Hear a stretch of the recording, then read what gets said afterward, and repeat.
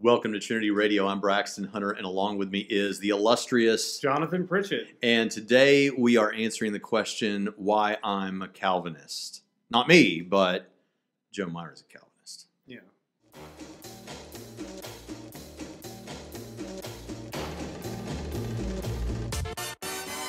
So It's not heresy. It's come on. it's Harrison. They gave us nothing but tradition and no argument. All they did was get on this stage, yell real loud, and set a straw man on fire. Okay, I was not impressed. I've never heard of this gentleman before, but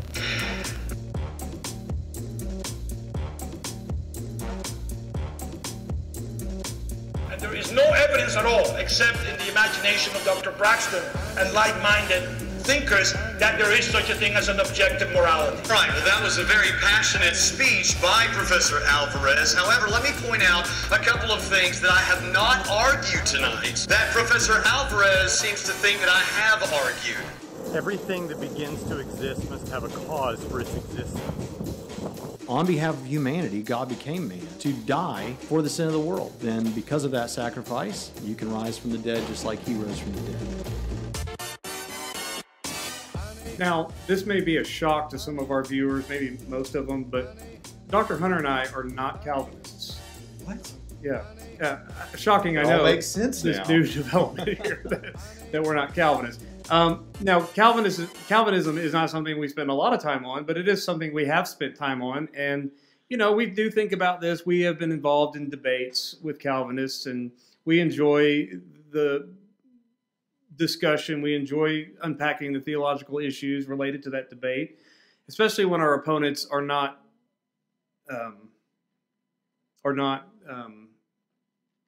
so we'll just leave it there. Let me go ahead and say a couple of things, housekeeping things. First of all, I always say this when we talk about Calvinism. There are certain people who are going to be really bothered that we're even talking about Calvinism anymore. Yeah, get over it. We've been in debates about Calvinism. Yeah, here's the thing. We both had live public academic debates. We have Calvinist professors here. We've got Rob Ely. We've got Dylan Manley. Occasionally we have Tom Rogers. We have people who are Calvinists who teach at Trinity. Trinity is not the anti-Calvinist seminary. In fact, as I think I said on another podcast, I actually had someone complain recently that one of our courses was far too dogmatically Calvinistic. So we get it from both ends. But this is an issue that Dr. Pritchett and I agree about. Those who listen to the show know that we do not agree about everything. For example, he's egalitarian, I'm complementarian. We don't even agree with each other on everything. We do agree on this. And we see it pretty well the same way. And we both had live public academic debates on this issue. This is within theology, it's hard to know everything, right? Right. Right, that should go without saying. So people have areas of specialization. Soteriology has been an area of specialization for Dr. Pritchett and for myself. You don't have a debate without preparing for a year for it. Am I right? That's right. Okay, so... And of course, I mean, if you want this issue all day, every day, go to Soteriology 101 or Sister Station.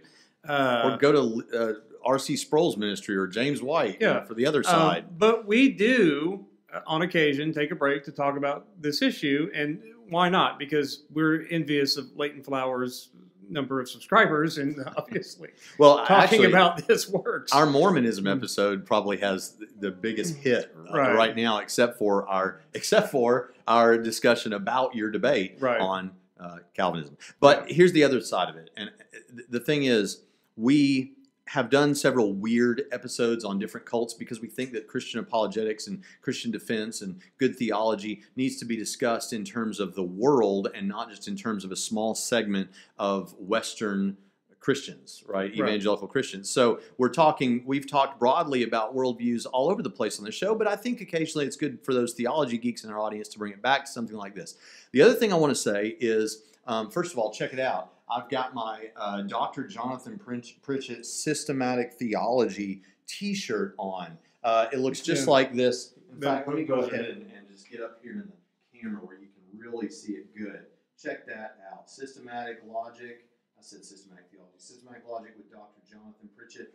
I think that's They probably couldn't hear me when I just said that. But I think that's a pretty cool design. So the goal was that I was going to get a Dr. Jonathan Pritchett t-shirt, and he was going to get a Braxton Hunter t-shirt. And by the way, the Contemporary Apologetics t-shirt is my favorite design. It's and that's really the one cool. that I'm going to order. I just haven't yet because I'm... So, but you can get these. You can get all these things. I have had people ask about Trinity Radio t-shirt. I'll tell you what, by the time you hear this podcast, there will be a Trinity Radio black t-shirt with white logo. Of course, you can get it in any color too if you want. Yeah. And we'll have that available for you. Also, want to thank our patrons. We have several patrons. Now, I do want to say some of you all have not gotten, some of you all have not gotten some of the stuff that was supposed to be shipped to you. Some of you have gotten some of the stuff that was supposed to be shipped. But the reason for that is because of apparently a snafu at Patreon, the money that you all have so generously donated to the show has not yet hit the bank. So I don't know what's up with that. I'm trying to work on it, but we will get that stuff to you. And don't worry, it's not going to be an overlap. We'll send you the stuff for this month and for next month. Right. So and we're also, you'll have your for those that are whatever subscriber gets it, you're going to have your extra episode of Trinity Radio this month as well. So anyway, all that to say, thank you. We appreciate you. And if you'd like to give, you can just click somewhere or hover over the screen up here somewhere. For those of you that are on the YouTube channel, bald head. There is somewhere just up here. You can click. There's a little eye thing, and you can give to the Patreon as well. We really do appreciate that. It allows us to do something. And by the way, we now know of people who have been saved listening to Trinity Radio. I should share this testimony. I know some people don't like for us to do this and drag it on, but here's the thing. I actually got an email from a guy in Maryland who was an atheist. And he was researching the Crusades so that he could use the Crusades as evidence of Christians doing evil things. I guess I don't know that for sure, but I'm imagining because he was an atheist looking into the Crusades. And I have tried forever to get it. This show used to be called the Trinity Crusades radio program, and Crusades has kind of fallen out of popularity. So I was trying to get Crusades out of it, and I cannot. There's somewhere in iTunes. The ghost of Steve Jobs is making it be there. But because of that, this guy was researching the Crusades and found our show and started listening to this season, I guess, with the Weimar stuff. And he's no longer an atheist, and now he's a born-again, Bible-thumping Christian asking me to help him find a church in Maryland to go to. Amen. And we've had other stories like that, but that's pretty cool. Huh? Yeah. So if you want to be a part of that, you can give to the show. And we really, really, really do appreciate that. And at different levels, you get different good stuff. We don't not give you extra stuff. We give you extra stuff. Yeah. So I think I've said all I want to say about that. Now, to set it up with this, I had a debate in 2013 with Joe Myra, who is a fantastic guy. We both love the rock band U2. And in fact, in the green room before we debated, all we were talking about was U2, and we're talking about deep cuts here, man. And so I really like Joe. Yeah, I think he's a great pastor. I think he's doing a great job in Miami, which is where the debate took place. And he teaches for or has taught at least for New Orleans Seminary's extension program there in Miami. So really, academically minded guy. Not all Calvinists are going to agree with what he says, that's for sure. But when I was thinking about these new Weimar, we call them Weimar, these new Weimar episodes, Weimar Atheist, Weimar Mormon, I thought the first thing on the audio that Joe Myra says is, I'm going to introduce to you the reasons why I'm a Calvinist. Right. And I thought, perfect. Also, we've gotten away from the theology stuff, as I said. So let's get to it. So I'm going to play for you.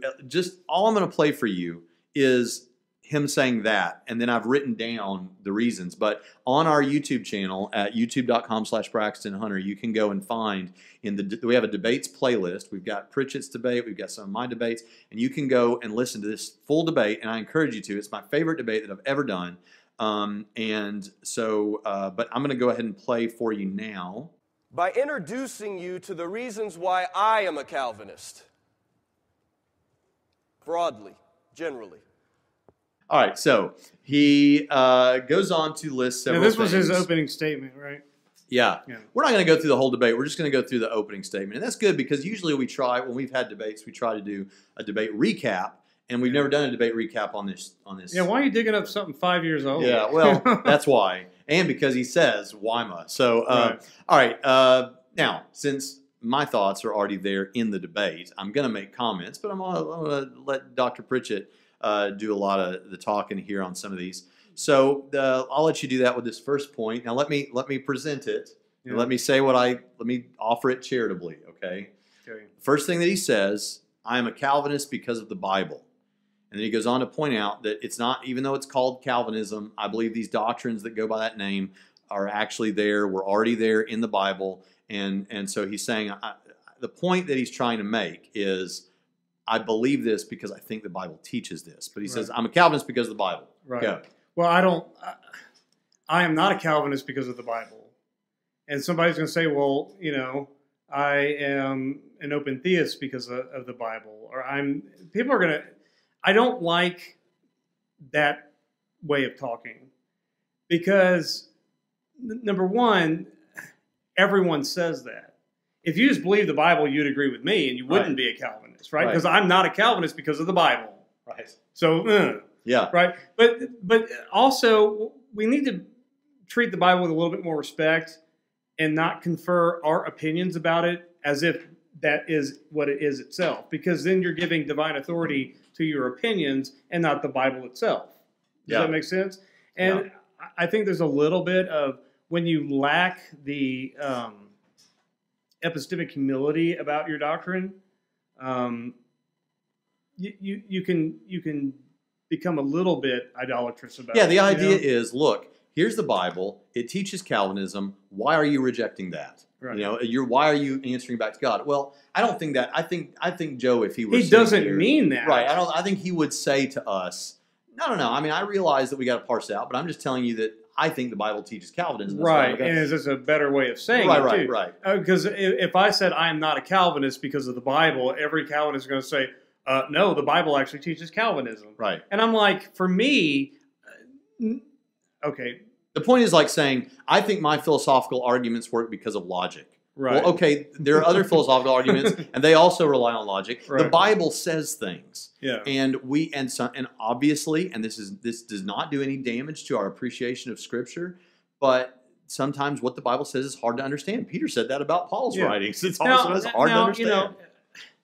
Now, I love the Bible. I'm a big fan. That's good to know. Yeah. And so for me, no offense to my Calvinist friends, but I don't see Calvinism anywhere in the Bible. And, I don't see it. Yeah. And I mean, it's like, how can you read John 6 or Ephesians 1 or Romans 9 and come away with Calvinism? I'm thinking, those are your passages?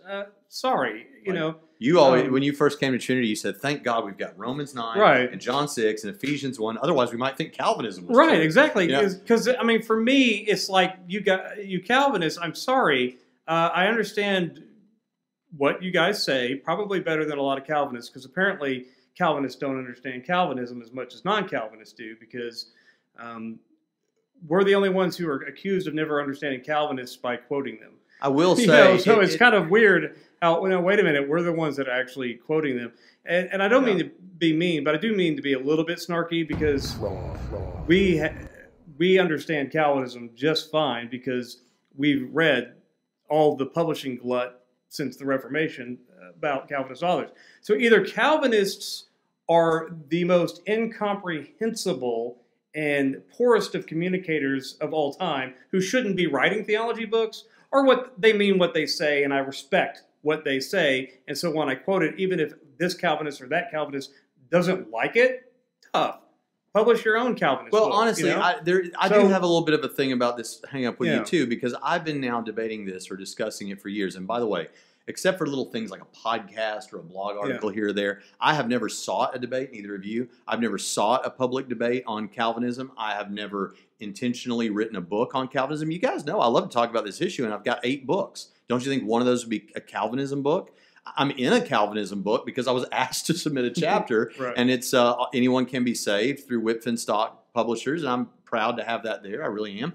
But I've never gone after Calvinism. But so I'm friendly. I always say I'm a friendly non-Calvinist. I'm friendly but outspoken non-Calvinist. And so is Leighton Flowers, despite what anybody says. And so is Jonathan Pritchett, despite how his face sometimes looks when he's talking about it. But the thing about my Calvinist friends love me. It's no problem. Well, but the thing about it is, I do get bothered by this claim that I see so often that we don't understand Calvinism when I know about myself right. that I poured years Right. into studying this for debates. And here's the thing, folks. Everybody ought to have to debate at least once in their life. And here's why. I'm not trying to be arrogant about it. Not everybody should debate. And maybe, I don't know, maybe it's better, more holy. But you should have the experience one time. You ought to. And here's why. Because you don't anymore get to believe whatever you want to believe. Right. Because you know, I'm going to have to stand up on a stage and not just preach. There's a guy across over there who's going to try to take apart everything I just said. Right. And knowing if that's, you're lucky, or you end up in a debate where they don't bother. yeah, where they burn straw men and yell real loud. Right. But if you know that's going to happen, then you have to be really careful in everything that you study and put together so that you really understand it. So that when they say you don't understand Calvinism, you can come back with, yes, I do, and here are 10 guys who are Calvinists who think I'm right. Right. And now, are there people who would disagree with Calvin who call themselves Calvinists? Yes. And frankly, I don't understand why they call themselves Calvinists. Yeah. And Leighton Flowers has to talk about this all the time, too. Now, I know that not every Calvinist agrees. However, here's the problem when you have your we used to joke when our friend Paul Cooper was a Calvinist, where every time we quote a Calvinist, he would disagree, so we called it Cooperism. Yeah, I said it in the debate. Right. I said you're not presenting Calvinism, you're presenting Cooperism. But here's the thing. When you Calvinists cannot find a single scholar you agree with, then you're not a Calvinist. Because unless there is something identifiable as Calvinism, it doesn't mean anything, so you should shut up. But since we respect Calvinism enough to know that there is a tradition, and it has a set of boundaries, that this is Calvinism, you need to just accept it or stop being one. Now, Pritchett. That's what I do. Yeah. He does this, and then I go, No, now, I'm serious. Pritchett. It gets tiresome because you have to accept. If you were my kid right now, Yeah. you just told someone to shut up, you'd have to go stand in the corner. No, I'm serious. But this is not all Calvinists. This is just the Calvinists. Click like if you want him to go Yeah. stand in the corner on the next episode. Yeah. This is not all Calvinists. Many Calvinists will stand behind the statements from their leading theologians. Yes. But a lot of them on the internet will not. And so there's no meaning. If you cannot define Calvinism within a certain set of parameters, then you're not one. Yeah, you've got guys out there like Paul Helm, Right. who says it's determinism. Yeah. You've got John Piper, who's like God decrees like everything, and by that he means right, and he does everything. Means he determines everything, and he does everything, and spells it out. Right. And by the way, if you don't think so, I've got a video where I quote him Yeah. on the problem of evil, just why do bad things Right. happen to good people. Some of these I guys love will Leighton's say it. quote where Piper just specifically me talking about Calvinists right now. That's God doing it. Right.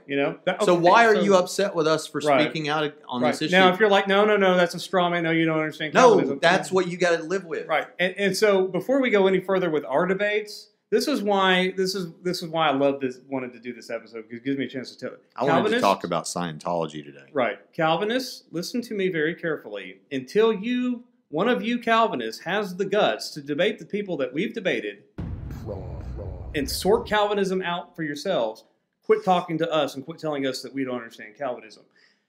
Well, they wouldn't be debating the guys we debated because the guys we debated are Calvinists. No, yes. Oh, you're saying why those Calvinists are wrong. You Calvinists need to have your debates. We need to see these debates. Oh, I got you. Especially the people that because I actually agree with regurgitating Augustine Ministries on one thing about James White running from them. Now, I mean, according to you, we swatted them like flies, okay? So this should be no problem for an experienced, impressive guy like James White. I'm not impressive, but he's impressive. Right. But yet he's running like a little coward from them. He won't debate them. I think you're both impressive. Yeah. But here's my thing. You don't get to say anything about anyone else and their understanding of Calvinism until you guys get this sorted out amongst yourselves. And make no mistake, I put my money where my mouth is because I have debate challenges hanging out there right now against non-Calvinists. Yeah.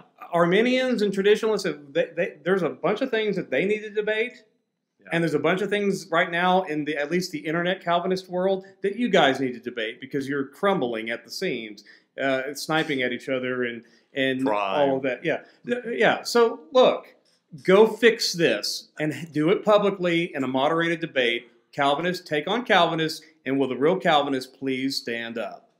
All right, Eminem. Look, here's the thing. Joe Myers is a real thoroughgoing Calvinist. Yeah. He's the real deal. All right, and I think regurgitating and people are going to hear Anakin. this, and they're going to be like, "No, Joe Meyer is not." Go debate him. Anyone who says there's no free will doesn't understand Calvinism. Go debate him. Yeah. Okay. Well, yeah. Go debate him or shut up. I think this guy is right about Calvinism, and I think the guys that Leighton and I debated are right about Calvinism. Yeah. You disagree with that? Don't prove it to me because I'm convinced they're right. Okay, You go they prove it to They got them. it. They got it. Yeah. Let's go on to the next thing. Or again, his second reason. Be in the corner. Shut up if you're not going to do it. You're going to have to go to the corner now. Right. Click like if you want to see Dr. Fish at the corner. Next issue, why he's a Calvinist, because it reserves the glory for God. No other scheme provides singular glory for God. And by the way, when you're doing a debate, as I was in this debate, and you're sitting there on the stage and you're nervous. Yeah. Anyone who's not nervous is not taking it seriously enough. Yeah. And I'm sitting there and I'm taking notes. I'm listening to this. And it wasn't on this point, but maybe about the next point is where it started kind of coming together, and because you don't know where he's going to go, so you don't know where you're going to have to go. Right. So when it started coming together, I was feeling much more comfortable for the very reason that, okay, he's a Calvinist. And if he's really a Calvinist, I know how to respond to really a Calvinist. Right. I know how to respond to the other guys too. It's just you got to figure out where they are first, So he says, because it reserves the glory for God, and he goes on to say that no other scheme, no other theological system provides that kind of glory for God where he's responsible for every single aspect of your salvation, from your faith to your regeneration to your sustaining your salvation, the whole thing.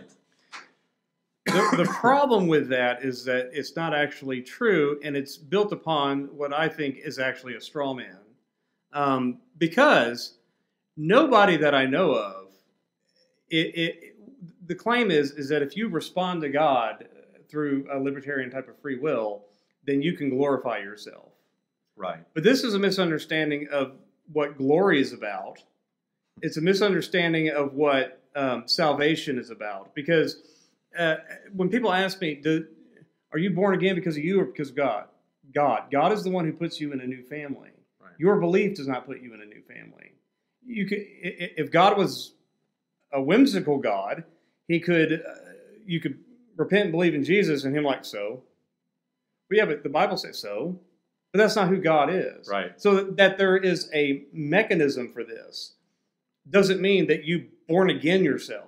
By the way, that whole mechanism is a gift. Right. But it doesn't mean that you are not interactive. Right. And if you have a problem with my saying interactive, let's break it down. You said glory, that's a misunderstanding of glory. Glory is an honor term, right? Yes. It's honor. Right. Glory is honor. So if you reject God's gift, is that dishonorable? Yes. If you accept that God's gift, is that honorable? Well, it's not dishonorable, right? Right. You would be dishonoring him not to accept the gift, but it doesn't mean that it's so honorable. But if you understood how to proclaim the honor of your patron, that's what exactly goes into faithfulness. The patron is the one who gives you the gift, okay, that you can't obtain on your own. So in the ethos of the ancient Mediterranean world, the glory is demanded in just the social expectation to be given to the giver of the gift. You don't get credit for getting something you couldn't obtain on your own in the first place. Right. So it's unthinkable in the ancient Mediterranean world that you would give some of the glory to yourself for having done this. And here's the thing. I have never met a single Christian ever who takes credit for their salvation. Right. Never. Right. Never, ever. Never heard of it. Look how awesome I am. I believe in Jesus. Well, that's what I said in the debate. I'm like, you give me a Christmas present, and I'm like, look how cool I am that I received that present. Look how well I received that present. No. And I think Dave Hunt, way back, Dave Hunt, I think he did a great job of putting it very simply. If I am going to, I'm not even going to add a bunch of details to this analogy because then you'll say it's not a correct analogy. So let's just pay. If I owe a debt and you write me a check that will pay off that debt or something like that, and you give it to me, and I couldn't have gotten it on my own. I had no way to get it, but I do have to endorse the back of the check. Let's change this one thing just to make it make sense with time. You might mess it up. No, I won't. Okay. Not only, no. You are the last person in the world that should have someone write that check. Right. You're so not just undeserving, ill-deserving. Yeah. And yet somebody's doing And I've even done the one writing the check wrong. Right. I've done him wrong. Right. And he writes me the check, and then, okay, but before I can put it in the bank, I do have to endorse the back. Yeah. And when I endorse the back, I earned every cent. Who says that? Nobody. Right? Nobody says that. I endorsed it because that's what's required in order to obtain but at least no one money. should boast. But there's another Oh, thing. but I can hear him now. But you put your own name on it. Right there with God, synergist. Look, come on, man. You know, give me a break. First, I'm thankful for the fact that synergism is a word that has an etymological history to it that goes beyond 170 years ago, where they invented the word monergism, which is not even a real word. I like that you had trouble saying it. Yeah, monergism is a word that you made up. Okay, but anyway. But synergism is actually a word, and it's actually a word that you find in the Bible. And he knows it's okay to make up theological words. That's not the point. Right. Yeah, he's talking about the history, though. Well, yeah, the etymology of the word. It's in the Bible. Right. So I have a word that's in the Bible that if you want to saddle me, synergism, who cares? Yeah. And this is the point. But I do think another point about, well, okay, but you can boast that you got the check and you endorsed it. Yeah. But this is an exegetical moment for everybody, not simply Calvinists, but Arminians, traditional, whoever else. Boasting, not from works, lest any man should boast. What is boasting? There is a phenomenal article out there that covers this, and I can't remember the author. But boasting, when it's paired with Braxton works, Hunter? no, it's not. It's. I mean, I don't know why this is an issue. Why people apply boasting to, if you believe you can boast or something like that. Because boasting is so mind-boggling. Yeah, and I don't boasting in the context of Paul, though, is about national boasting. It's not of works, which is tied to Jewish works of the law. People recently made this mistake on a thread that I read recently. Our friend, I love you. He made this mistake. He's like, if you think something that's work, and that's what is ergon in the Greek. Oh my gosh. Yeah, he made this mistake. Now look. Works is it's an economic term, and has a very specific meaning in the context of Pauline theology. And the reason why it's contrasted with grace, which is also an economic term, not a religious term, it's socioeconomics in the ancient Mediterranean world. Yeah. is a difference in economic systems that Paul's using metaphorically. Right. Okay? So remember that when you talk about prevenient grace, here's this. But works is tied to the Jewish righteousness scheme. And the boasting, if you do it by works, then you're and think about it in the context of Ephesians. What is it? What is in chapter 1? You and us, we the Jews, you the Gentiles, us the Jew plus Gentile people. In chapter 2, later on in that same chapter 2, what is it about? Tearing down the dividing wall and making one new man from the two. Boasting, same deal in Romans. Talking about boasting is about, if it's by works, then Jews can boast. Right? Because they have a national identity that's exclusive to everyone else, and rather than inclusive, which Christ is inclusive. So that's what that boasting is, not bragging on your own merits, because even the Jews didn't think of this as a merit system. That's another Lutheran hangover that has really no bearing. But here's the thing that I want to add to that. So he's got an exegetical confusion here about this whole thing. If you're talking about glory too, quit acting like, because I get it. You want to uphold a high view of God. I get you want to have a high theology proper. I get it, but understand that there's more. There's at stake. There's something at stake either way. It's not like you're erring on the side of caution here, because I want you to just imagine with me for a minute. And I know it may be difficult, but it's difficult for me when it has to do with my views on things. But I want you to think for a minute, honestly, about what if we're right. I know you don't think we are, but what if we're right and Calvinism is false? I mean, think about what you're saying now about God. You're saying, if we're right, that God is this deterministic being, when in reality, God wants us to have libertarian free will to make a real choice. Now, I understand you think, well, yeah, but God still has the right to send everybody to hell and all that. But think about it. Yeah, we don't actually disagree with that. But you could be doing something dishonorable to the nature of God if you're wrong. So there's something at stake either way. Because if you're wrong, I'll tell you, I do think this is an inverse of justice. If we say, the invisible things of God, His eternal attributes and divine nature, are clearly seen through what has been made, so that they are without excuse. Who are without excuse? These idolaters that aren't worshiping the one true God. If you're without excuse, now I've used this analogy before, and I used it with Sean Cole and Tyler Vela. But the thing about it is, if I tell my daughter that she needs to pick up her doll, which weighs less than a pound, my daughter is only, my oldest daughter even, 10 years old, tell her to pick up her doll and take it upstairs to the bedroom, and she doesn't do it, then she has no excuse because she's perfectly capable of picking up that doll and taking it up to her room. But if I tell her to pick up the couch with me laying on it and take me and the couch, all of it, up to her bedroom, and she doesn't do it, has she got an excuse? Yeah, she's got a darn good excuse. It literally wasn't possible for her to do it. And I think it would be unjust for me to then punish her, and every Calvinist would think that would be unjust for me to punish her for doing that. Now, I recently said this online and had someone say to me, yeah, but that's different because you're talking about physical ability and we're talking about spiritual ability or will ability or stuff like that. That is to completely miss the point. In both cases, it doesn't matter whether it's physical. It doesn't matter if it happens in North America or Australia or what. That's not the point. The point is, in both cases, someone is commanded to do something that they're not able to do and punished for it. And in both cases, that is unjust. Yeah, and as I mentioned in my debate, we have a case of this in the Bible of the most unjust person in the world. That's Pharaoh, commanding that they build, they have X amount of bricks, but withholding everything that they can have. The straw, so to make their own bricks. To make their own bricks. And he commanded the impossible, and that's part of what made him so unjust. And so now, before I asked the question in the debate, is God like Pharaoh? Oh, that's good. And everything I said in the debate was good. That's why the people who thought I was unimpressive at Alpha and Omega Ministries did not want to, they wanted to critique every word of Leighton. They did not want to go through my opening statement, and they didn't want to go past what I said about the early church fathers. However, if you actually listen to what I said, because if you've only heard the critiques and you haven't watched the debate, I think everyone's seen the debate though.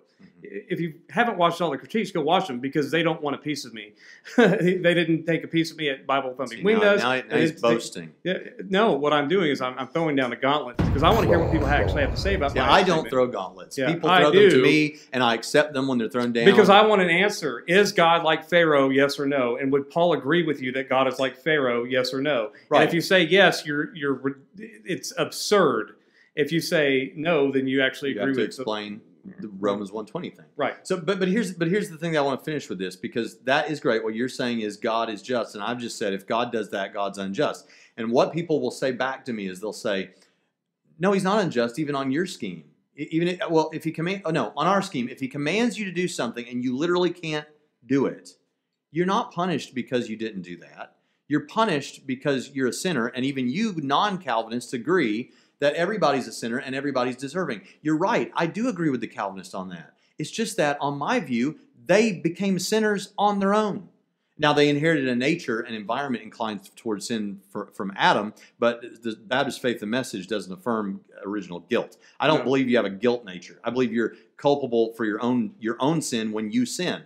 So I actually think because of libertarian freedom, people end up making their own mistakes, doing their own sin, and now you're without excuse.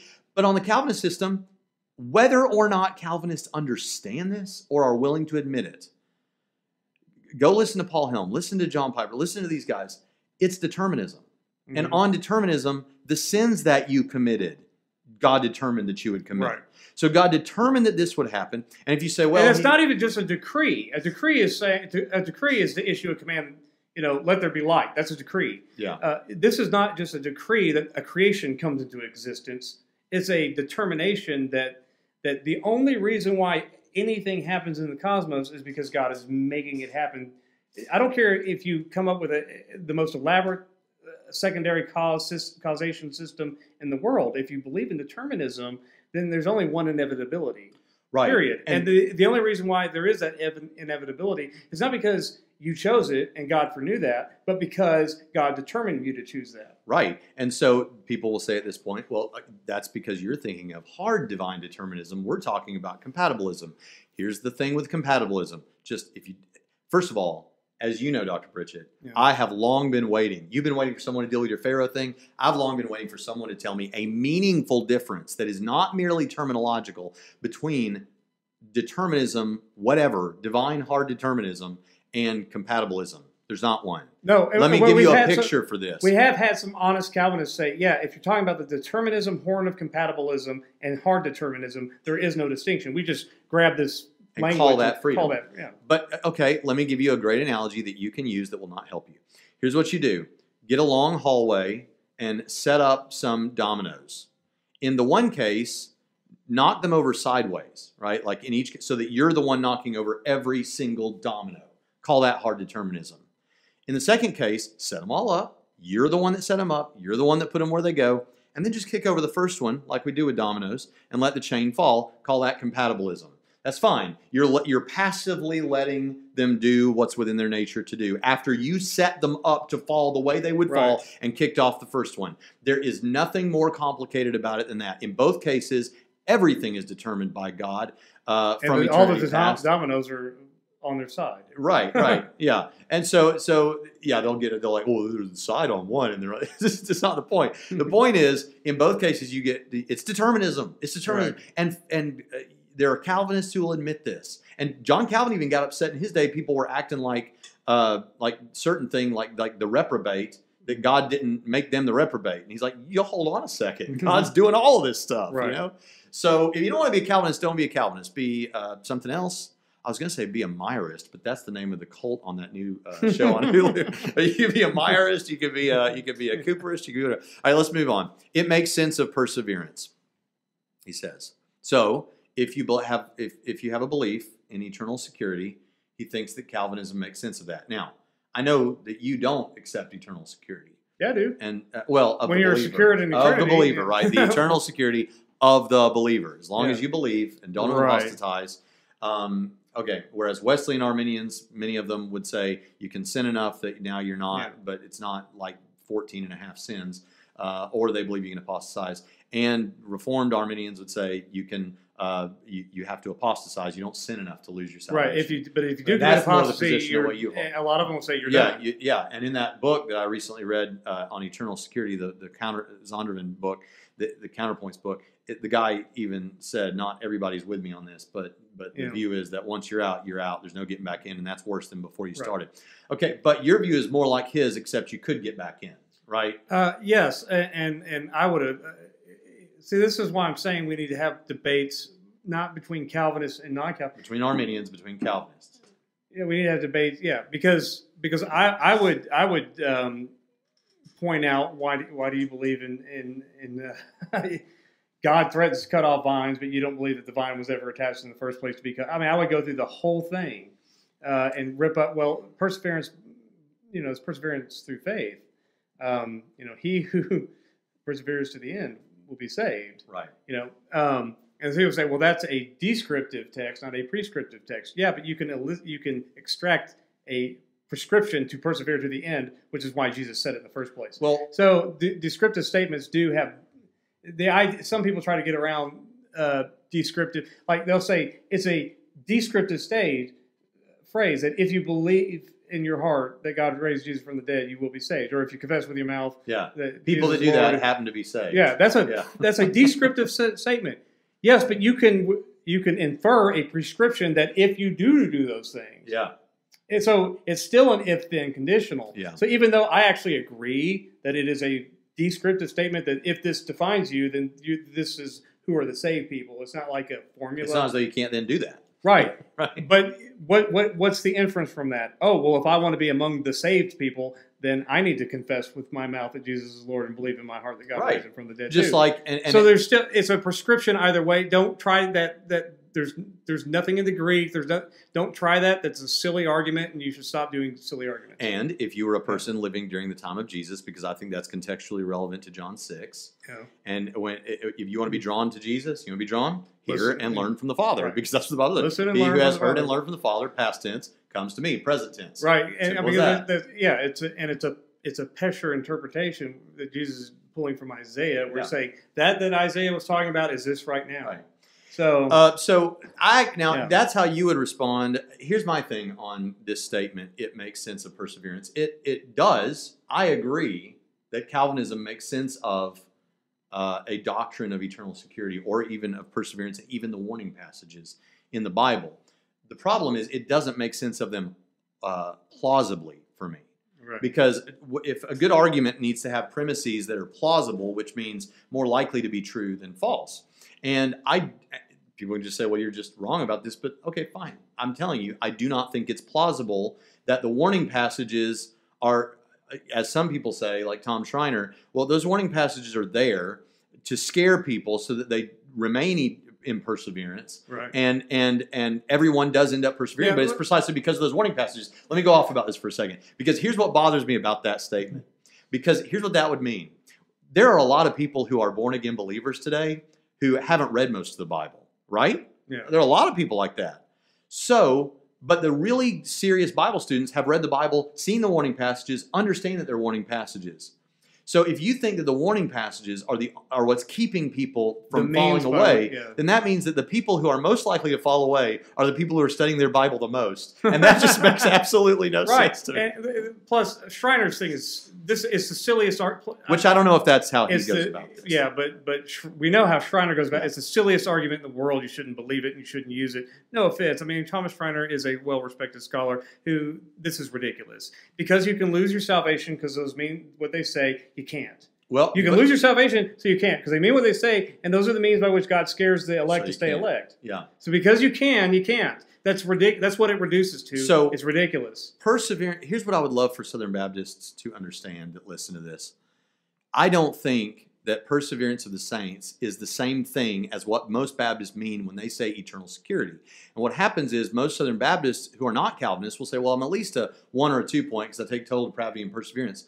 I don't think so, because I don't think the way the Calvinist describes total depravity, total inability, is what you mean. And I don't think that what they mean, the perseverance of the saints, is what you mean when you say eternal security. If you're showing, it's the caricature of works righteousness, not what it's actually Paul's talking about, but what Luther was talking about. It's like Luther believed that Jews thought that if they had more good than bad at the end of the day, the scales weighed it out, then you'd be saved, which is not what they believed. But you're going to go all new perspective on Paul here, aren't you? No, but even if that's what he believed, and that's what the Reformers and the Lutherans are rebuking, they circle right back around to it with perseverance of the saints. Because they'll say, you'll know that you are in the kingdom. When you make it. Augustine said when you make it, you'll find out in heaven that you are one of the elect. But what Reformers who affirm perseverance of the saints is, look at your life, okay? Have you persevered? Are you persevering? Do you show enough fruit? Well, that becomes subjective. Which means they have a lot, and I know a lot of and you're back on the scales. Who have worried for their salvation. Yes. I don't know. And here's the thing, if you think that's silly, because I always hear these Calvinists, and I still affirm eternal security, but I've heard a lot of Calvinists say, you know what, those people who don't affirm perseverance of the saints or eternal security, they have this sloppy, they never know if they're in or out. Right. That is a straw man, that is a caricature, because here's the thing, at least among the people who take the approach that, a lot of, like the Reformed Arminians, except you can get back in, and Dr. Pritchett and all these, that you can apostatize, but not that you sin enough to lose your salvation. Right. That's a serious distinction. And if you believe that you can apostatize, then all Dr. Pritchett needs to do to know that he's eternally secure from his perspective is believe in the Lord Jesus Christ. Don't defect from the team, dummy. Why would you defect? Right. And he has no intention of defecting. No. So the Calvinist, on the other hand, says, well, yeah, but I don't even have to worry about that because I will persevere. Okay, but here, understand this. Let's do an analogy. I said this on Bible Bro Down. Take a guy who is going to live. This guy is an evangelist. He leads thousands of people to the Lord Jesus Christ. Then he becomes an atheist. Charles Templeton, for example, he becomes an atheist, and then later he dies. What do we say happened to that guy? Okay, here's the only difference: is the person who affirms eternal security will say he never was saved to begin with. He went out from us because he was not of us. If he'd been of us, he wouldn't have gone out from us. And so I guess he just never was saved. Okay, fine, but you're still going to try to reach that person, right? Yeah, of course. The person who believes you can apostatize, but not that you can sin enough to lose your salvation, is going to say about that person, he was saved, and he fell away, he fell from grace, he stopped believing, and since people like Dr. Pritchett think he can still get saved again, then I'm still going to go after them, right, and try to see him saved. What is the difference between these two views? Nothing. The only difference is conceptual. Now, are conceptual differences important? Yes, we're theologians. But practically speaking, I'm not seeing very much at stake. Both people are just going to describe the situation differently and she'll still try to reach this person for the Lord Jesus Christ. And that is important, I think, for people to understand about this debate. Yes, I agree with that. So, all right, let's... But Calvinist perseverance of the saints still runs back into that's what I was going to cap it off with this. The Calvinists actually, have there been really strong Calvinists who seem to really be serious about all this and even themselves thought, I am serious about this, who then later fell away? Have there been Calvinists like that? Yeah. Yes, there have. I know of one who I tried to minister to online for a while. He used to be online and he became I think he was at SBC-ish. That's SBC. Today? No, the other one. Voices. I think he used to be at something, or at least he posted there, and now he's an atheist. And I tried to. Okay, so if Calvinism is true, you may be like that. Later, you may fall away. And you know what? Right. If you do, and if Calvinism is true, you're not going to see it coming because it's determinism. You know. Right. So I'm not trying to be a jerk here. I'm trying to say, quit acting like the people that believe this view don't have any security, and you do. It's not exactly like that. Yeah, and I think there are arguments to be made that now conceptually, yeah, it makes sense. In a conceptual world for perseverance of the saints, if God picked you in eternity, you're going to be on the other side of eternity. Fine. That doesn't make a hill of beans to you. Especially when Calvin goes out of his way to explain this evanescent grace. Oh, I was wondering if we were going to talk about evanescent grace. Right. So, no, I'm just saying. That's just Google it. That's a wash. This idea that it makes the most sense of perseverance, that's a wash. It makes sense of perseverance, is what he says, and it gives a scheme that I don't see a contradiction in that works. The question is it plausible? No. We're saying not in the least. Okay. All right. Provides incentive for evangelism. Now, as I said in the debate, I think this is not, if you're going to have an academic debate, what we're trying to find out is Calvinism true? Right. Whether or not Calvinism is true has nothing really to do, you maybe could make an argument, but it really doesn't have anything to do with whether or not Calvinists act a certain way about evangelism. That's not the point. So I told him in the debate, I'm like, I'm not here to debate that. And Paul Cooper in his debate, he went off forever about, I just like, when is he going to stop talking about the evangelism thing? It was important to him because people do hear that. Right. But the thing is, yeah. who cares? I mean, I care that people are evangelized. Right. But a lot of the Calvinists I know, they are doing that. I have never, I know a lot of evangelistic Calvinists. I know some who are not. I know a lot of evangelistic non-Calvinists, and I know some who are not. I'm like you. Who cares? I'm glad for all the evangelism that happens. I'm mad about the evangelism that doesn't. But correlation is not causation. But you know what correlation is?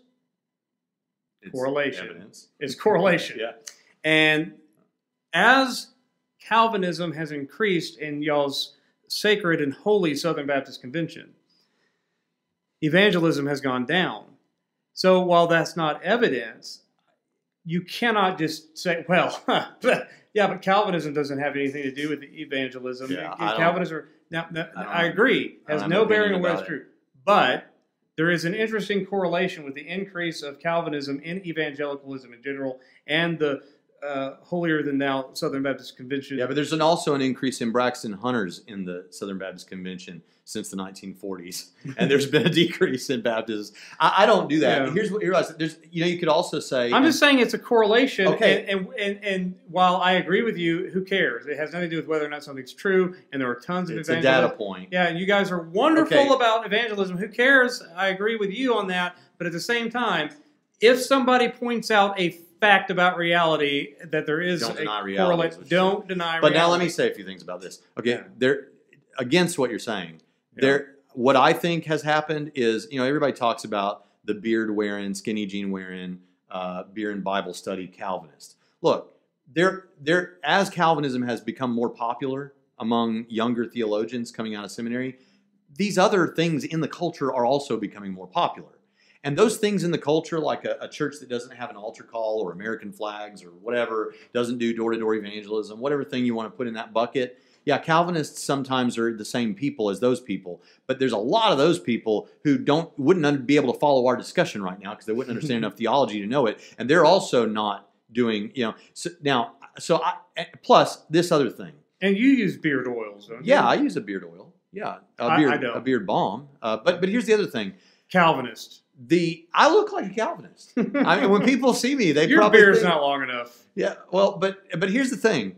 I really want this to be said. The Calvinists that we're talking about, the ones that we think, and I know this is offensive. Newsflash: we disagree with each other. Okay, but they're inconsistent. We think they're inconsistent. The ones that we're talking about, they do not see why Calvinism means determinism. Right. They do not see why all these things that we're saying are true on our perspective. So, since they're inconsistent, even though they affirm Calvinism, at least terminologically, they aren't saying that God is the source of all evil, and they're still evangelistic. Andy Pittman, for example, a friend of ours, friend of the Love show, Andy Pittman Jr. He's very evangelistic. In fact, he says we convinced him about the altar call that it's nothing wrong with an altar call. That he has to go hang with the Methodists when he wants to do evangelism. But the point is, another interesting. A lot of these guys are evangelistic. I'm not, so I don't think that flies. And the reason they're evangelistic is because they don't accept what we're saying about Calvinism. Right. But anyway, here's another little thing.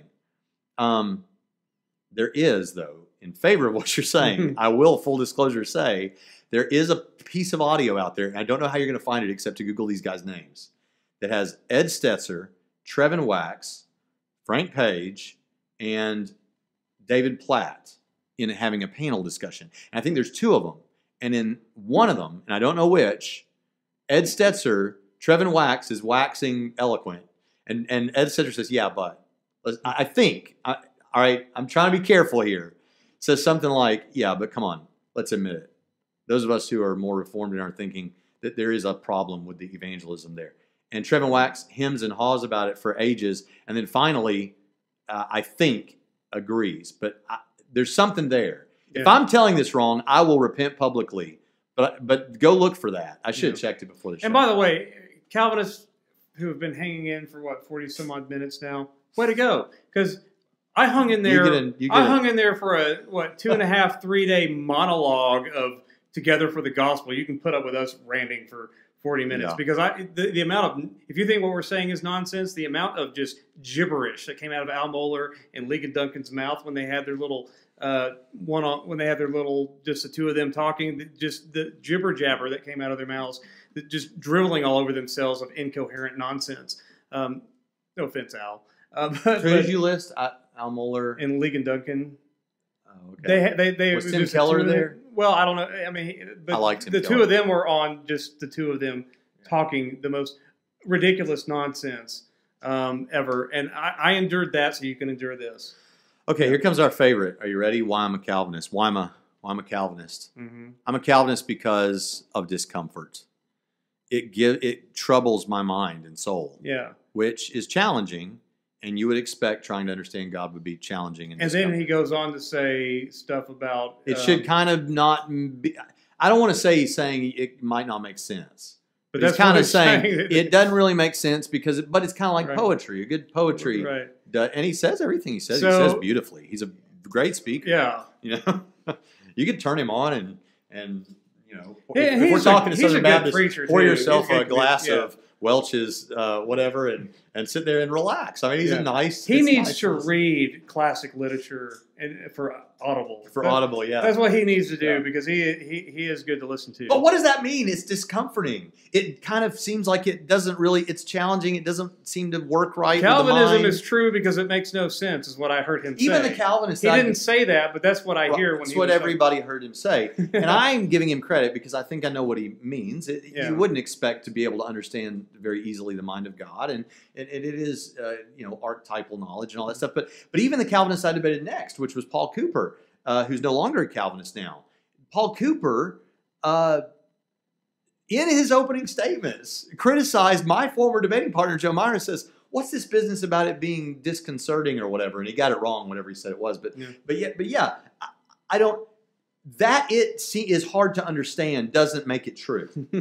There's a lot of things. The evolution is hard to understand. I doubt many of you that are Calvinists think that evolution is true. I certainly don't. I'm with you. A lot of things are hard. Let's think of some other crazy things that are hard to understand that aren't true. And there are a lot of Calvinists who do believe that evolution is true. Mormonism is hard to understand. Jehovah's Witnesses are hard to understand. I'm not equating Calvinism with those. Chill out. They're hard to understand. Doesn't make them true. Right. It doesn't even provide any evidence that they might be true. If anything, it provides evidence they're not true. Right. And what Joe is wanting to say is he's wanting to say. Oh, you're going to be nice to Joe. Yeah. Oh, you like Joe? Yes, Joe Myra is great. Do you share his musical taste? Yeah, I like U2. Okay. How This Fell on a Nuclear Bomb is like the worst album of all time, but other than that, I like U2. Yeah. It's not the worst album of all time. Yeah, it really is. It's not even the worst U2 album. It's that too. The thing about Joe, and I listened to several of his sermons because I wanted to who's. Because I would hear you were some guy in Indiana and I was some guy in Arkansas at this point. Yeah, this debate happened just about the time we started meeting. Yeah, and I went and listened to Joe Myers, and he's really good preacher too. Oh, I love him. And I know that he loves his people, and I know that he's got a heart for Miami. Pause. You know what was the hardest thing about that debate? It was also the hardest thing about my debate with Paul Cooper, but it was much harder with Joe Myra because I didn't know Joe. I'm up here talking about the rape and murder of children, the genocide, all these things. And I'm saying if Calvinism is true, then determinism is true, which means that happened because God determined and wanted that as part of the picture He's painting and all that. Yeah. And I'm saying this, and just on the front row is his wife, is Joe Myra's wife, and she's looking up at me, and I'm saying this about what her husband believes, and I'm sitting here feeling like horrible. I even kind of think I said some Braxton Hunter type things in the debate, like, look, folks, I'm not, I try to back it off because... The Braxton Hunter things. I'm not really trying to be a jerk. That's Pritchett. Billy Wendelin's wife said to me, said to him to tell to me that she's reading my novel, Chronicles of the Adonai, in which case the atheists are the bad guys. Yeah, and, Canadian atheists. I love it. It's the best villains ever, Canadian atheists. And in the beginning, you told me not to do this when I originally published the book, but I did it.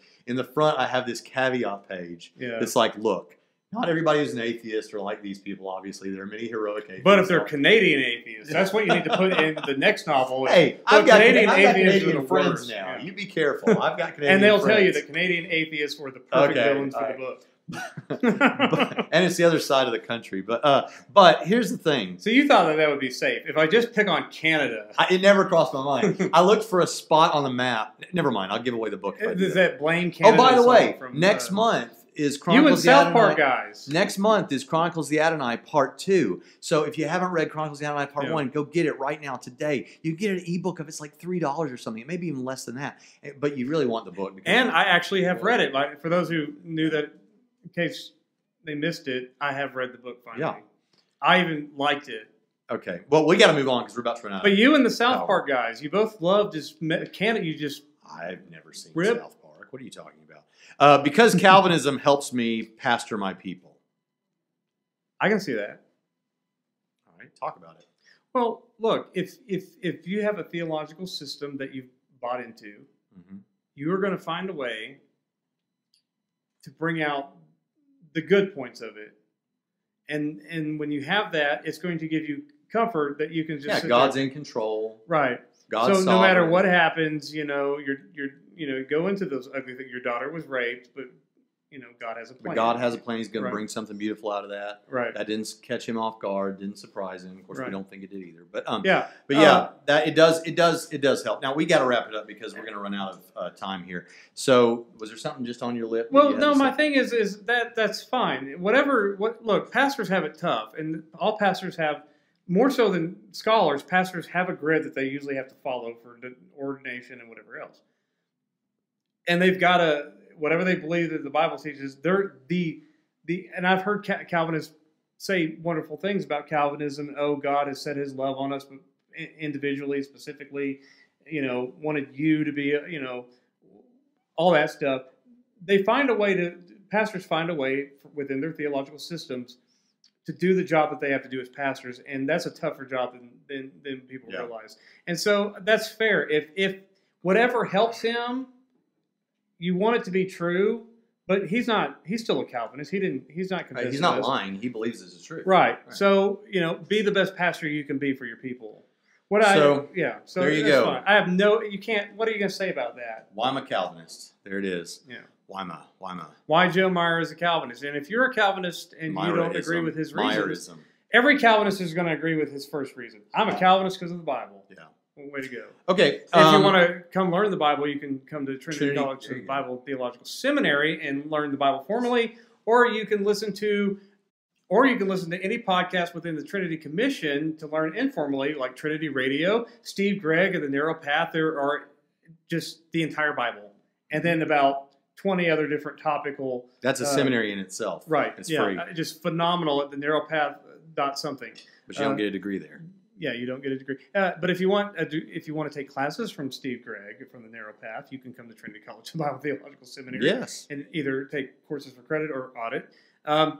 Or you can listen to Leighton Flowers, Soteriology 101. Or come here and take credit. At Trinity College Bible Theological Seminary. Or you can listen to the Bible Bro-Down. And study with the students. They are Trinity College of the Bible Theological Seminary students, and they also have a wonderful podcast. I've been on it. They had me on there recently. It was great. I loved it. Well, you did. They treat you real nice. It wasn't my appearance on there where we talked about the flat Earth was way more better than the sacred cow stuff. Number one, because Matt was there, and Matt was not there. I agree with that part. And when you don't have the two bros of the Bible Bro-Down, Bible Bro-Down is my favorite Trinity. What? It just is. What? No offense, Steve. No offense, Leighton. No offense to us. I'm bored with Romans just because everyone does Romans. Mm-hmm. But you go listen to the classic Bible Bro-Down. Yeah. Man. And what they have to say about Romans is back good. When they used to be called Duolingo. Yeah. Even the early Bro-Down episodes. Okay. And I still do listen to the Roman stuff because their take on Romans is and you might good. Get something that you never thought of. And I love the interaction. Their interaction is better than our interaction. I'm just saying, their show is great. So go listen to the Bible Bro-Down. You probably already listened to Leighton Flowers because Leighton Flowers has more listeners than all of us, except for Steve Gregg. Go subscribe to the YouTube channel, even if you're an audio listener. That really helps us out. That's the way you can help us without spending a dime. And in addition to that, don't do one or the other, do both. Go to iTunes and give us a nice review. Every time we see new reviews, it brightens our day. Unless they're bad. We haven't had any bad ones yet. Some Calvinist is going to be angry with it. Oh, dang it. Why did I say anything? All right. We love our Calvinist brothers. Listen, that does it for Why I'm a Calvinist. If that's not why you're a Calvinist, that's all right. You can go to Trinity Radio Primetime Discussion Facebook group or leave in the comments. That's the best way. I wish more people interact in the comments. People do, but not many. But because our Facebook group is so awesome, everyone But if you go to the Facebook group, Trinity Radio Primetime Discussion. Yeah, we hope you'll do that and do it today.